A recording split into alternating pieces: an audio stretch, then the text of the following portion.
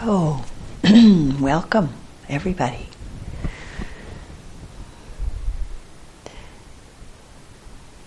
Your journey here, some of you kind of a big journey. It's a great, really great joy and honor to be here with you. A retreat that I know people aren't supposed to have favorite retreats, but this is my favorite retreat.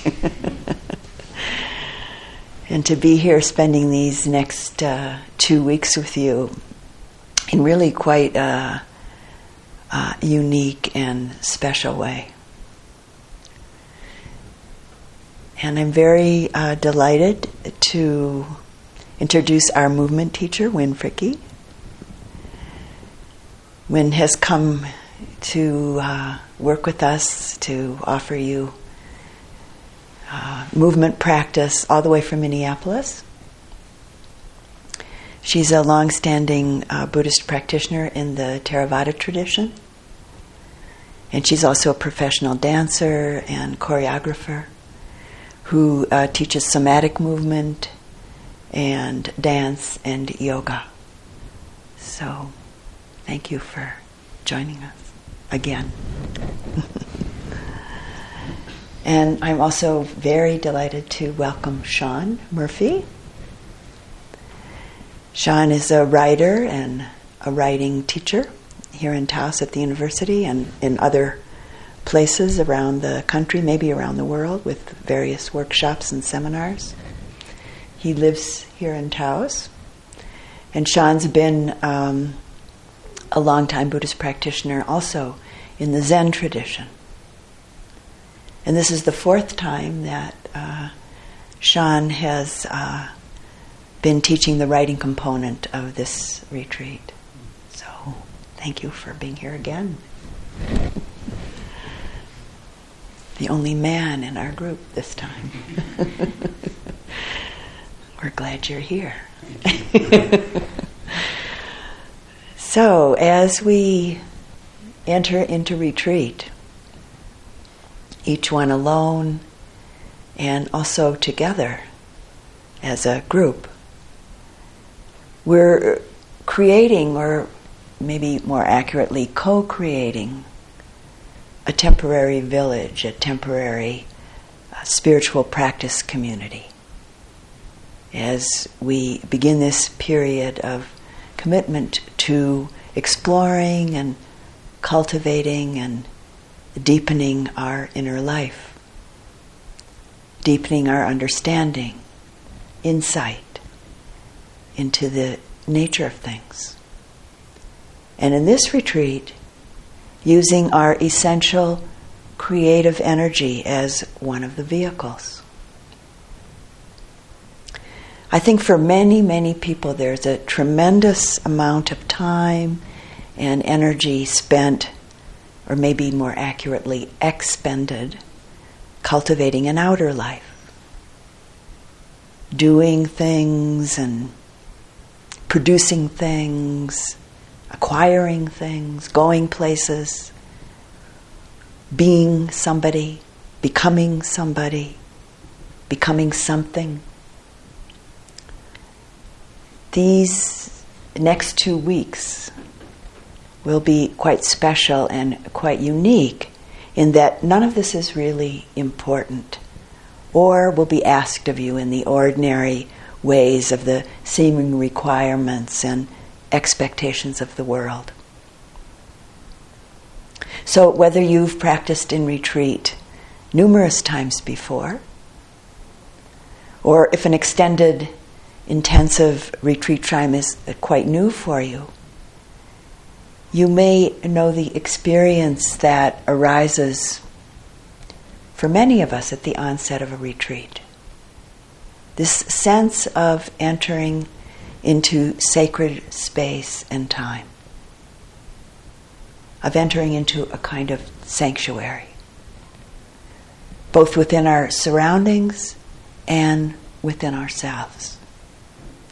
And for me, whether I'm teaching or entering into a period of intensive practice myself, there's always this feeling in my heart of entering into sacred time and space.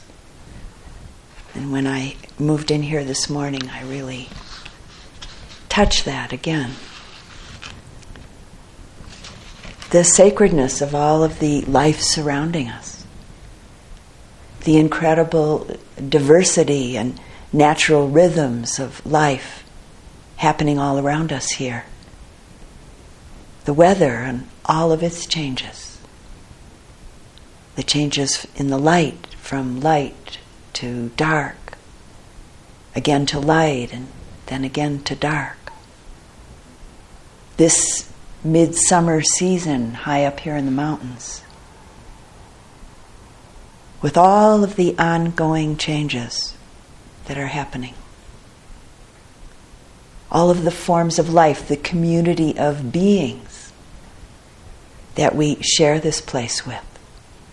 The birds and insects and various other creatures, large and small. And of course the trees, myriad trees, flowers, all sorts of other manifestations of plant life surrounding us. And then the air itself. All of this, all of it, constantly changing, beginning and ending, birthing and dying. The natural world, so close around us, so easily accessible, so easily available to connect with here. It's really a great gift that we're not separate from. A great gift that holds us in itself. And this natural world is a great teacher of the sacred. And the perfectly natural fluidity of diversity and change that just simply is. It's really a mirror of the truth of ourself. Our nature as nature. So if we consider that nature is really no problem to itself in itself, we can actually learn from this mirror of naturalness, the just isness, the just beingness, we could say, the absolutely open-hearted presence, in a certain way, of this perfectly natural world. I think it's really no surprise that humans are drawn to places like this, places where untarnished nature and beauty are so easily accessible. There's a very natural, open-hearted connection available to us here in moments of a simple, clear presence, when we really take the time, when we really, truly take the time to arrive and to be, to really just simply be. So for instance, maybe today, with the late afternoon mountain light, tomorrow morning with an early morning sunrise, or the changing colors at the close of a day, changing sky colors at the close of a day, or all afternoon today here, the sounds and the changing light of an afternoon monsoon rain, which we'll have an opportunity to observe and experience quite a number of times while we're here. Or just simply and open-heartedly seeing the particulars of how summer displays itself in small and larger ways. And of course, along with any of this, moments of a silent, simple, clear presence in your body, heart, and mind, any time of the day, any time of the night. there's a very wonderful and symbiotic and expanding energy that we're both partaking of and adding to in a place like this.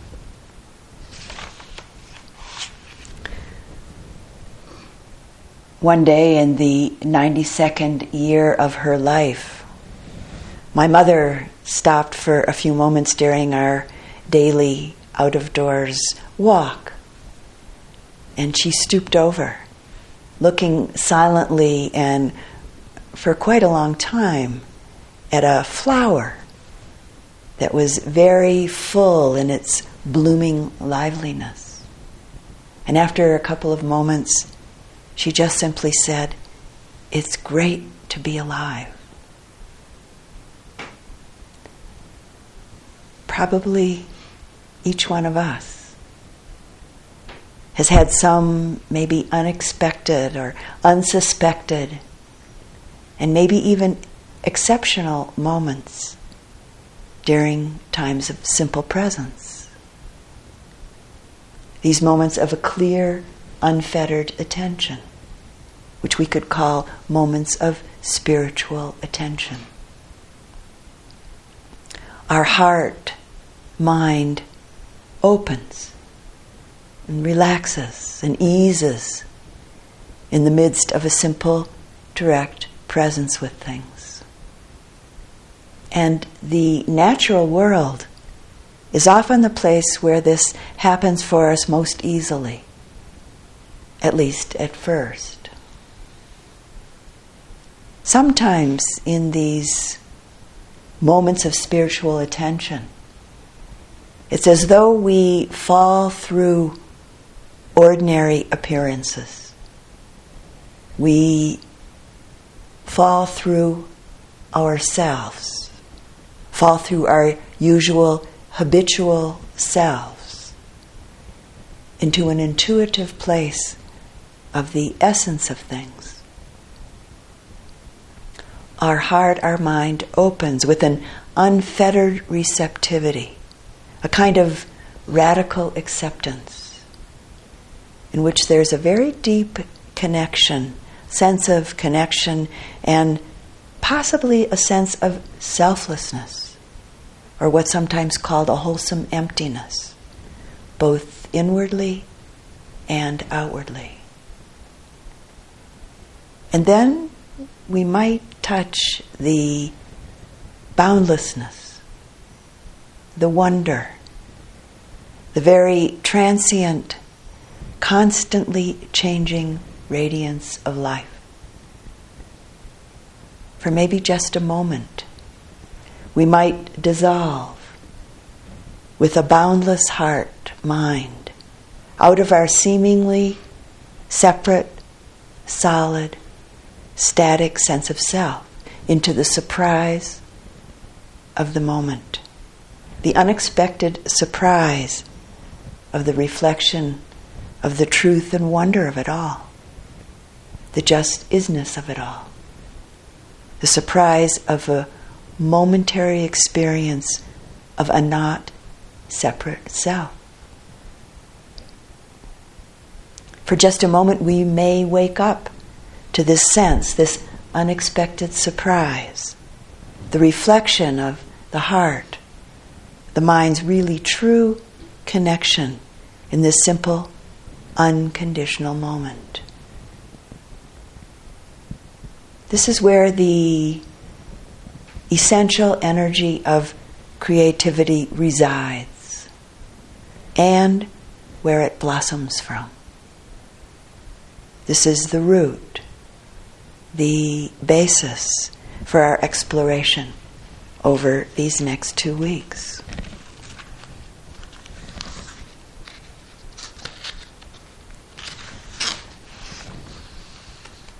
And so, fortunately, here we are. And during these retreat days, we have the great gift of being taken care of in a very beautiful and very simple way. All of our basic needs are met. While you're here, life is pared down. pared down, simplified from your usual daily activities and demands and seeming needs. There's really not much to do over these next days. Sitting, walking, eating, sleeping a little, or maybe more than a little, listening, engaging in some moving and seeing, drawing and writing, and most importantly, cultivating and paying attention to your particular experiences of body, heart, and mind.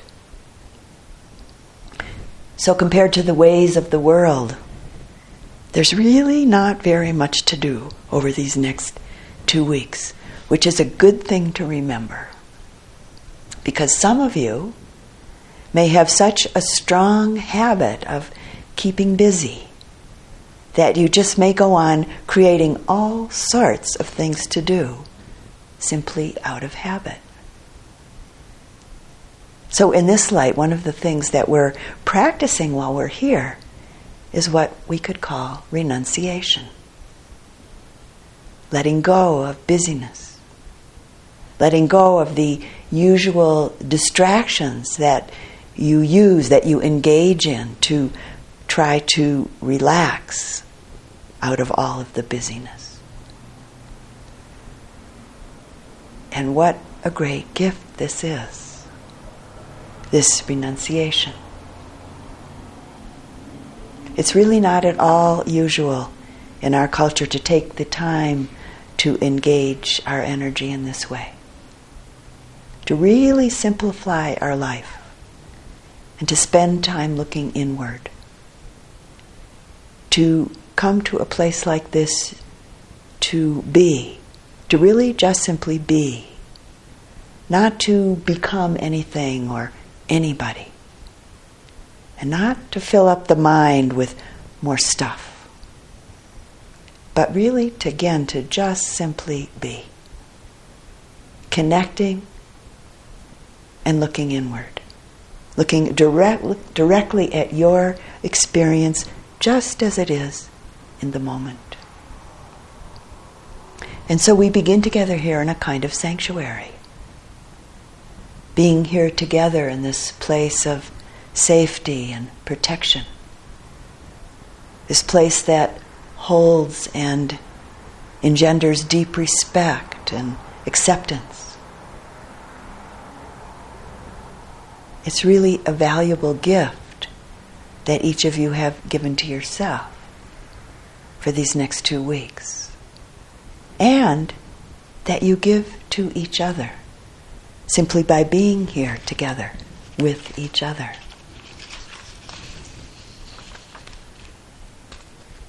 I think for just about everybody, there are many different feelings that come up at the onset of a retreat. So I'll list a few. Maybe some excitement for some of you. Joy. Maybe some nervousness. Some anxiety, worry. Maybe a sense of delight. Maybe a sense of relief. And the list could go on. Lots of energy moving through our body and mind and heart. Even for people who have sat many, many retreats. For myself, in teaching or in beginning a personal retreat, many of these same flavors of energy move through my mind and heart and body. It's really our human nature, entering into something new, because it's always new. So entering into something new, a little added energy moving through our body and heart that has many, many different tones to it. And how very fortunate it is that we're embodied as we are in this human form, this precious human existence, making it possible to practice. making it possible to be able to look within and to cultivate a pure, kind, and balanced heart-mind that moves us towards the possibility of the liberation that clear insight into the nature of things brings. We're actually a minority here on this earth. We're a minority in this universe. And of course, who knows beyond? So if you think about it, for instance, insects are much more prevalent than humans on this planet. A friend who lives here in Taos, or lives down in Taos, and owns and runs a plant nursery, told me that there are 200 million bugs, as she put it, per human on the planet. 200 million per each of us. So, how fortunate, really, to be embodied in the way that we are. This human heart, mind, and body are really the most conducive towards developing kindness, concentration, joy, equanimity, and the great gift of understanding, wisdom, because of the particular mixture that each one of us has of both pleasure and pain. There's actually just enough of each.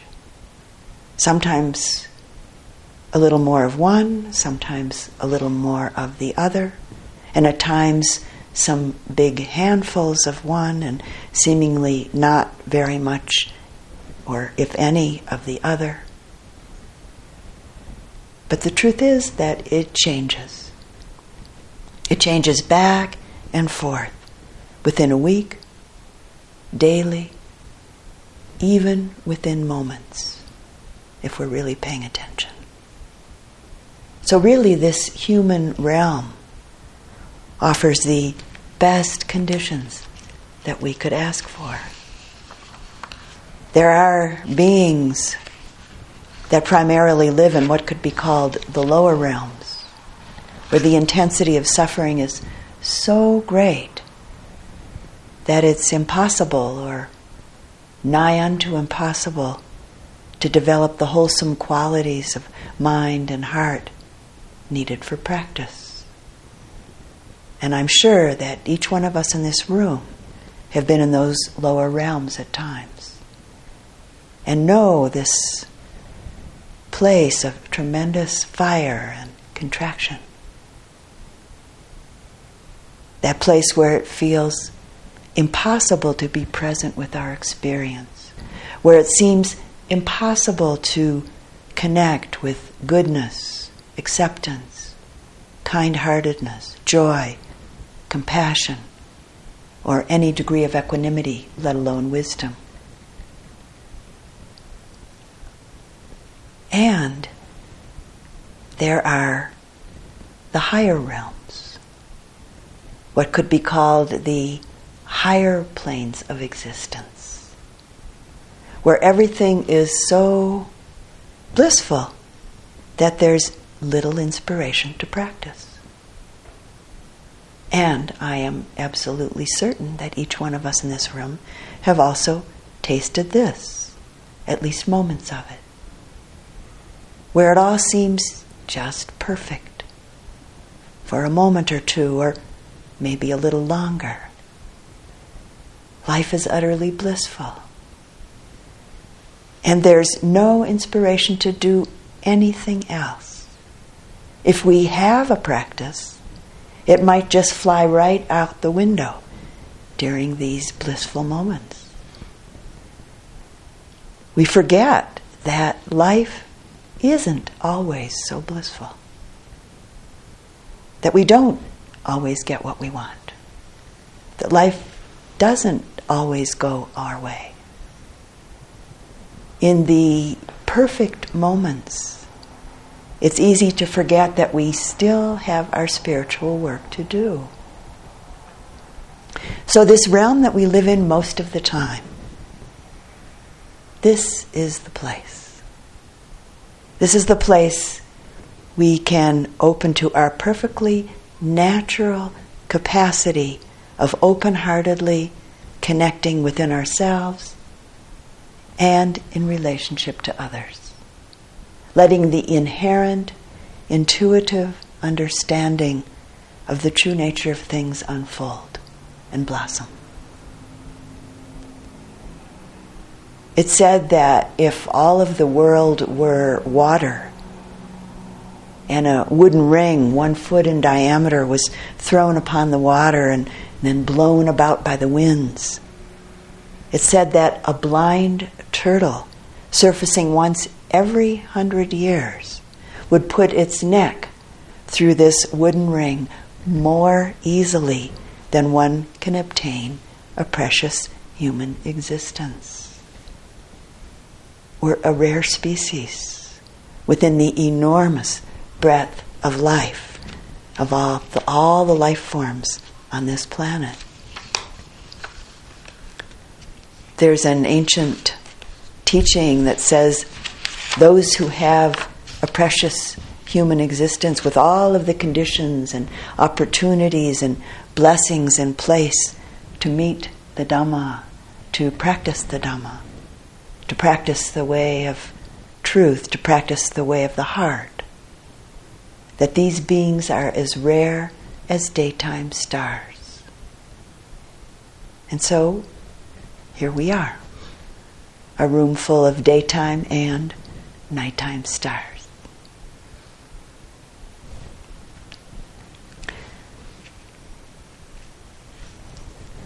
For the next little while now, I'd like to just begin exploring mindfulness with you. And tomorrow evening we'll go into more depth with this essential aspect of our practice. So, considering for a moment,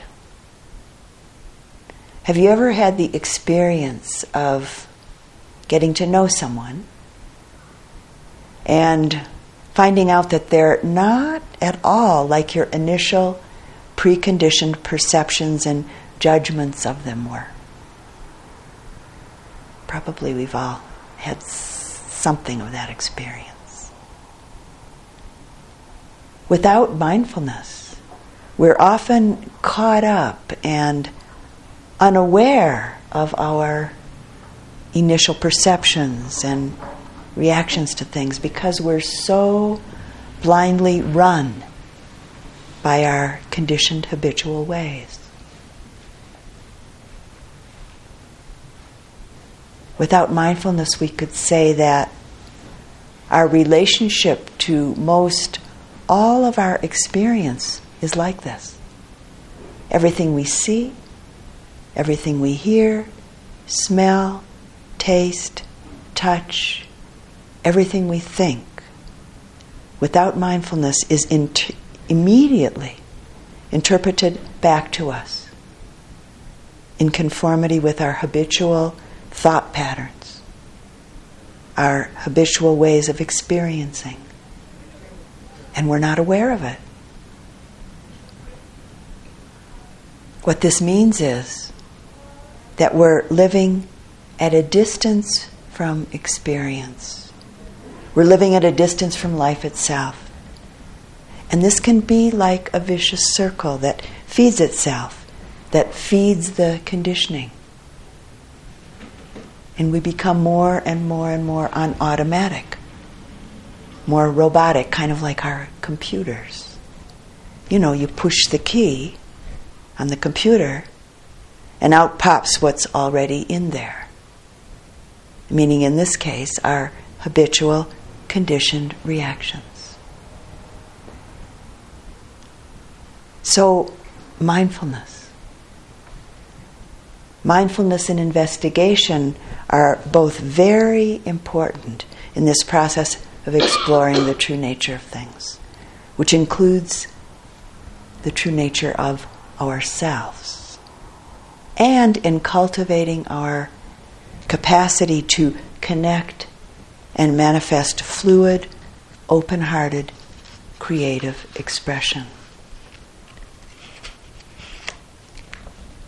We have, all of us, have so many long-standing and deep habits that we're not aware of. Habits, in fact, that keep us closed off, shut down. We could say that mindfulness is essentially about bringing everything into a very clear, sharp focus internally, to really see things as they truly are. Maybe seeing and knowing as though for the first time. And that's helpful, really helpful. Mindful presence is a powerful way of changing our mind, changing our heart, changing the way that we relate to ourselves, to people, to things and situations in the world. Connecting with an open-hearted, clear awareness allows the release and the transformation of our painful, unskillful habits. It's very, very powerful. And so I offer you a definition of mindfulness that I think will be helpful as we explore the notion of self and the reality of no self or not self in relationship to the various creative modalities that you'll be engaging in during these next 2 weeks. Mindful awareness is about paying a kind of extraordinary attention. A non-judgmental, non-manipulative, non-grasping, non-rejecting attention to present moment experience, both your inner experience and in relationship to outer phenomena. And I'll repeat that because I think it's not our usual way of relating to experience. Paying a kind of extraordinary attention, a non-judging, non-manipulative, non-grasping, non-rejecting attention to present moment experience, our inner experience, and in relationship to outer phenomena. It's really not our usual training to be so present in the moment with what's happening in our heart and our mind and our body, and in relationship to what's occurring right in front of us and around us. And so we train the heart, we train the mind slowly and with great care to just simply see and know what is. What is this? How is it right here, right now? And sometimes, as this unfolds and blossoms, sometimes it might feel like a kind of magical relationship to things. And by magic, I don't mean the magician's magic that creates an illusion and then pulls us into that illusion. The seeming magic of mindful awareness is the magic of a connected, interested, open-hearted, mindful presence that takes us out of the illusion, out of delusion, and brings us directly into reality. And so we have really 2 wonderful weeks ahead of us. This unique and wonderful practice opportunity, offering us a time of exploration, surprise, joy, and insight. Through the process of movement, seeing, drawing, and writing will intuitively investigate what it is that stops up the creative energy that's an absolutely natural part of our humanness, and what it is that allows this essential energy to flow freely within each of us. Some of the time, this might not be so easy. And sometimes it might be somewhat challenging. But all the while, your practice here also includes the potential of bringing forth amazement, awe, joy, beauty, and illumination. Previous students of this retreat have spoken about how this emphasis on exploration and inquiry, rather than expertise, offers a bridge to help carry their practice into their daily lives.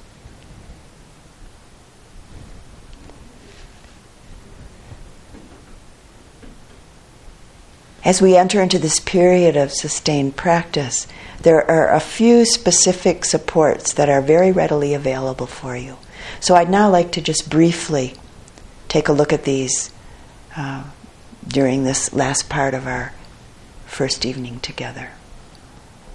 Your first support is the wonderful gift of silence. This silence that gently holds us in itself. Silence is really quite amazing in certain ways. It doesn't expect anything.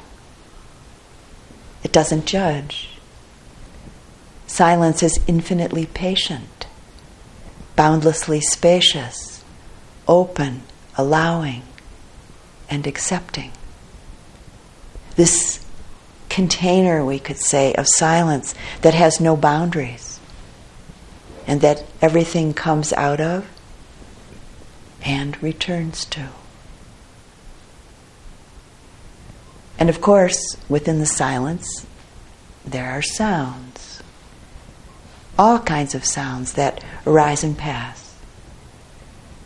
At times you'll hear the sound of my or Wynn's or Sean's voice, and possibly other voices as well. Maybe you'll hear sighs, maybe cries, maybe laughs, footfalls, and other body-moving sounds.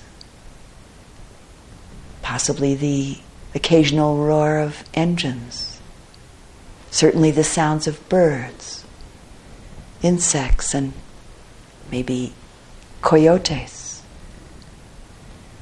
There'll be wind and rain sound. Maybe the rumble of thunder, the crack of lightning. The myriad sounds of human sounds and the sounds of the natural world, all arising and passing in the midst of silence. And sometimes we interpret sound as noise. And I think it's important to note that this is actually an interpretation, and to notice it, to watch it. Is this or that sound noise? And what happens if it's noise, if it's being interpreted as noise? Are you relaxed? Is your heart open to simply hearing, simply receiving the sound? Or is there a contraction? Some form of aversion, a feeling of resistance, or a feeling of being disturbed? All of which creates a sense of separation. If it's just a sound, our relationship to it is one of an open-hearted presence of acceptance, meaning just simply and directly connecting with, hearing, and knowing the tone or the quality of the sound, which you might perceive as pleasant, or maybe you perceive it as unpleasant. Along with knowing, sensing the arising and passing nature of the sound itself.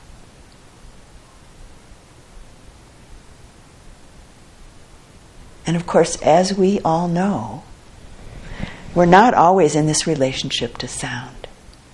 So, with an open heart, an open mind, just mindfully notice. Notice your relationship and response or reaction to sound, and noticing it without judgment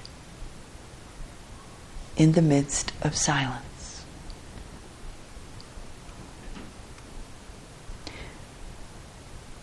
Sometimes within silence it feels as though all of the windows of the world, all of the windows of the universe, of life itself, have been thrown wide open. And when this is our experience, we may have a sense of a very wonderful freshness, as though an open-hearted receptivity and fresh clarity have been let in.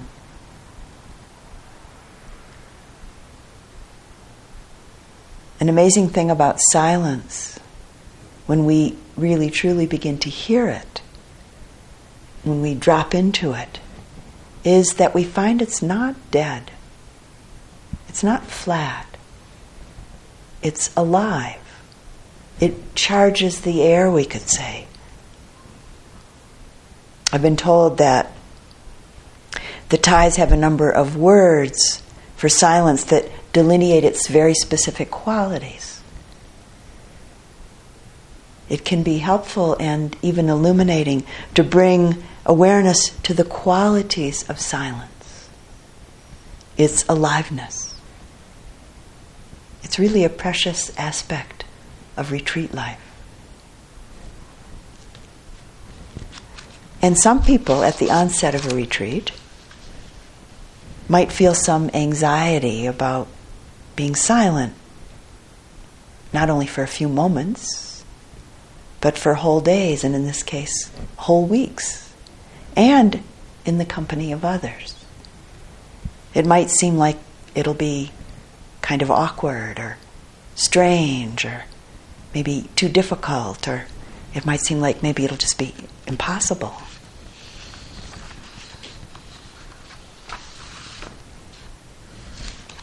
I can honestly say, and as many of you know for yourself, that most people, by the end of a retreat, or often somewhere along the way, feel that the silence is one of the most precious aspects of retreat. Because it holds everything, but doesn't hold on to anything. Everything just simply comes and goes in the spacious, patient acceptance of silence. And again, the key here is that you don't have to be anybody. You don't really have to be anybody special. You don't have to present yourself. You don't have to be a somebody or become a somebody. You just simply be. And what a great relief it is to just simply be. Silence is where we learn to listen, see, and to understand. In this container of silence lies the possibility of the boundless capacity of our heart to be known, to be experienced. This is where and how we begin to know our deepest, truest self, or not self, where the notion of me, mine, and I evaporates into the truth of all things. We begin to know the selfless, interconnected, interdependent nature of all things. with these insights really coming directly from our own experience, not from the intellect. And we begin to find out that this is where the essential energy of creativity quite naturally flows from.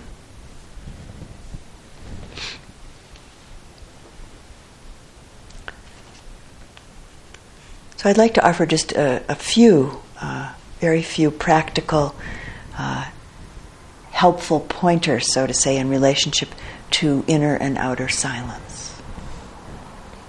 The first, not purposely making eye contact unless it's appropriate in any specific circumstance, as it will be occasionally in this retreat. Really respecting and honoring your own and others' inner work. Eye contact can be a very powerful nonverbal form of communication. And as I said, in this particular retreat, there will be times when it's appropriate. The second pointer is keeping any daily writing, other than when you're participating in the writing practice sessions, to a bare minimum. So really not writing the next chapter of your book, the next great poem. You might write the next great poem in the writing practice session, but you probably won't write the next chapter of your book unless it's a really short chapter. But otherwise, keeping the daily writing to a very bare minimum. And thirdly, not reading books or magazines during the retreat. Not filling up the mind. There's already plenty in it. So really protecting the container of silence inwardly and outwardly. So this is the first support, silence. And I always like to take some time to explore it at the onset of a retreat, because there's so much more to it than just not talking. And then we'll briefly go over the next two supports. The second support is taking refuge. And people take refuge in all kinds of things. In all of the various things, the stuff, the material world on the physical plane. And also in various ideas and beliefs and conjectures on the mental plane. We could call this virtual refuge, which actually then creates virtual happiness in this constantly changing ephemeral world. So taking refuge in the context of supporting our practice. What does it mean in this context? Well, one of the ways we might recognize and experience refuge is as a place of shelter, a place of protection and safety, a sacred space and place. I came across a dictionary definition of refuge. It said it's a port of shelter to vessels in stormy weather, which is very certainly relevant to some periods of our practice. Refuge is often experienced as a place of strength and clarity, both inwardly and also outwardly, such as the strength and the clarity of those around us. Our teachers, our spiritual friends who are on the path with us. And in the context of the Dhamma, we take refuge in what are often spoken about as the three jewels or the three treasures. The first being the Buddha, which for many people means the historical Buddha, Gautama Buddha. Taking refuge in what we could call our Buddha. And this can bring inspiration and energy into our practice. We might reflect on the purity of the Buddha's heart and mind. the heart that's completely free from anguish and confusion, a heart that's free from all suffering. We might reflect on the great and amazing accomplishments of the Buddha, which then may inspire us towards a more sustained and greater effort in our own practice. And lastly, an important aspect of taking refuge in the Buddha is that we're taking refuge in our own innate awakened nature. Taking refuge in the truth of ourselves, what's sometimes called our original face. Our true nature isn't something other than us, isn't somewhere outside of us, isn't something to get, but right here in our heart, to be known. So from this perspective, we could say that that taking refuge in the Buddha is a symbol of faith. Faith in our deepest and most expansive potential. The second jewel or treasure that we take refuge in is the Dhamma, or in Sanskrit, the Dharma. I usually use the Pali word, Dhamma. The teachings of the truth, the way of things, the universal laws, the teachings of the Buddha. We could say that taking refuge in the Dhamma is taking refuge in what is actually true, moment to moment to moment. Taking refuge in how it really truly is. So when we take refuge in the Dhamma, we're aligning ourselves with the practice of mindful awareness. Aligning ourselves with the practice of insight, of understanding. This practice that asks us to look directly and deeply at how it is. And in this, dropping our expectations and our habitual patterns of thinking, seeing, and knowing, as well as the habit of relying on others to tell us how it is. So this second jewel, taking refuge in the jewel of the Dhamma. The third jewel that we take refuge in is the Sangha, which is a Pali word usually translated as community. And traditionally and historically, the Sangha is the monastic community. The Buddhist monks and nuns, those who have totally devoted themselves to their lives towards liberation.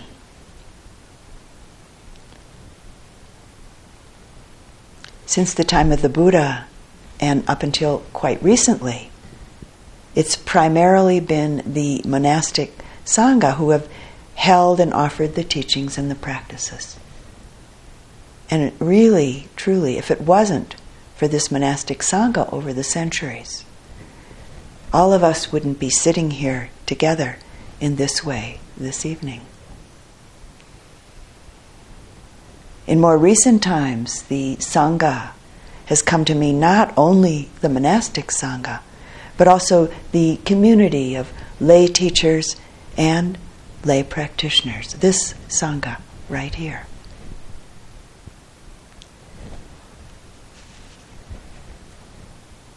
There are moments when I take refuge in the Sangha when there's this sense of the incredible, vast expanse of human beings in this world, past and present. This incredible Dhamma family that I'm connected to through this process of awakening. And it brings a great deal of inspiration and faith in the process, and faith in myself as I engage in the process. I recently heard about an app for tablets and cell phones called Insight Timer. Maybe some of you know about it. Besides offering us various bell tones to begin and end our meditation practice, this wonder of the modern world tells us how many people anywhere in the world are meditating at the very moment that we look at it, using this app to ring the bell for their practice. It's pretty astounding. Hundreds of people, thousands of people.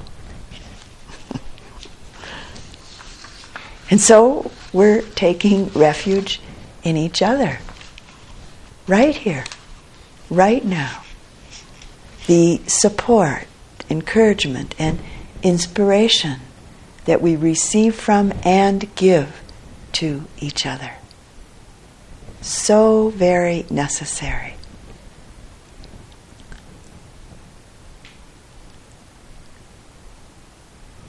It's so important and so necessary in this sometimes difficult process. As you all know, our culture here in the U.S. and in New Zealand and also in Israel, we have an Israeli student who's not in the room at the moment but who just arrived. None of these cultures really encourage or support, are really encouraging or supportive in relationship to engaging in this journey. There are, of course, cultures in our world that are encouraging and supportive towards taking this journey. And as we make our way, we find that it's very difficult, if not impossible, to practice totally alone. We need Sangha. We need the support, inspiration, and strength of community to engage in and continue along the journey.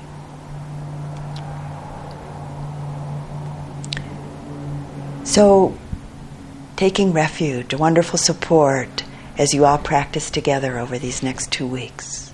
Refuge in the three jewels, the Buddha, the Dhamma, and the Sangha. And the third support for all of us during this retreat is the practice of Sila. Sila is a Pali word that means living ethically in relationship to all forms of life. Living with a very deep moral sensitivity and respect towards and with all forms of life, including oneself. And the Buddha offered these particular teachings and practices in the form of precepts or guidelines.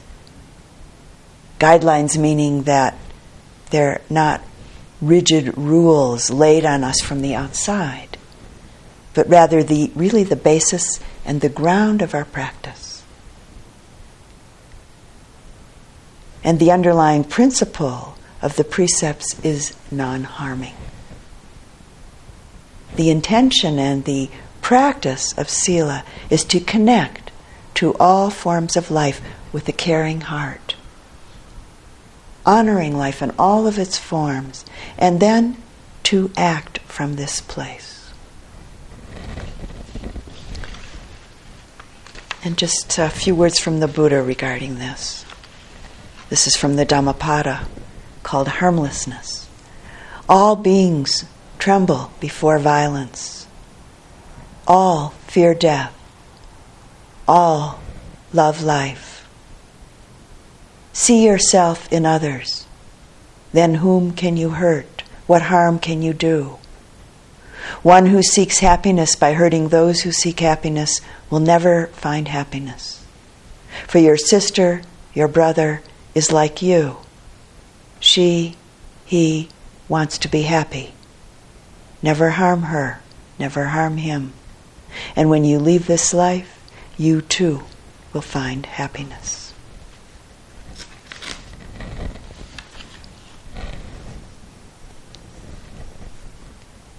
As our practice deepens and matures, we come to understand what brings happiness and contentment and ease on the deepest level, and what brings suffering and confusion, what brings dis-ease. Any one of these guidelines might light up as a point of practice for us at any moment during this retreat. During sitting, walking, eating, during the movement or the seeing, drawing, or the writing practice. Bringing our attention right into the present moment's experience, offering an opportunity for the clarity of mindfulness, investigation, and wisdom to arise. I'd like to share a particular rendition of these guidelines because this particular rendition very clearly tells us why these guidelines are essential for a peaceful life. And this is from a woman named Stephanie Kaza from the Green Gulch Zen Farm. Knowing how deeply our lives intertwine, we vow not to kill. Knowing how deeply our lives intertwine, we vow to not take what is not given. Knowing how deeply our lives intertwine, we vow to not engage in abusive relationships. Knowing how deeply our lives intertwine, we vow to not speak falsely or deceptively. Knowing how deeply our lives intertwine, we vow to not harm self or others through poisonous thought or substance. Knowing how deeply our lives intertwine, we vow to not dwell on past errors. Knowing how deeply our lives intertwine, we vow to not speak of self separate from others. Knowing how deeply our lives intertwine, we vow to not harbor ill will toward any plant, animal, or human being. Knowing how deeply our lives intertwine, we vow to not possess any thing or form of life selfishly. Knowing how deeply our lives intertwine, we vow to not abuse the great truth of the three treasures: the Buddha, the Dhamma, and the Sangha. In this retreat, we'll be practicing with the 5 precepts for lay practitioners, with the refuges and precepts being offered at the beginning of each Dhamma talk in the evening Dhamma talk, which isn't every evening, but the evenings that we do have Dhamma talks will begin with the refuges and the precepts. And this evening we'll take the precepts in a few moments at the end of this talk.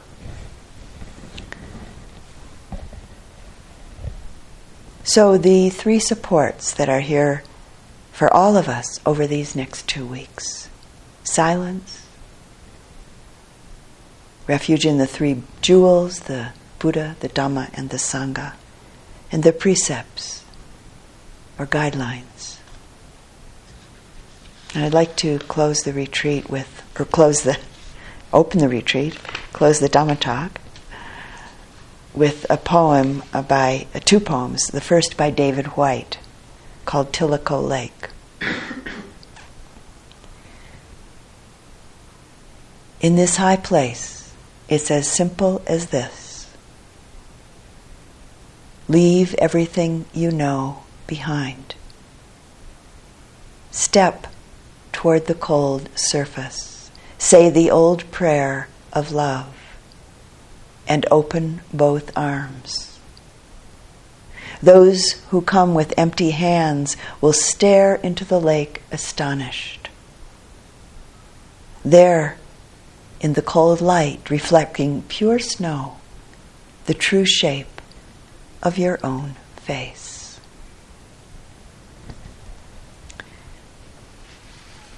And some words from the writer Anais Nin.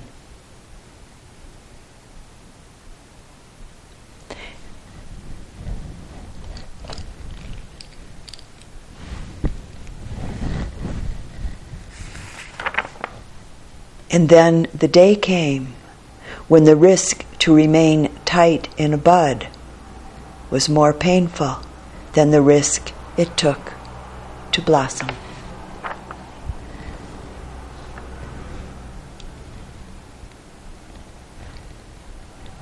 And let's just sit quietly for just a moment.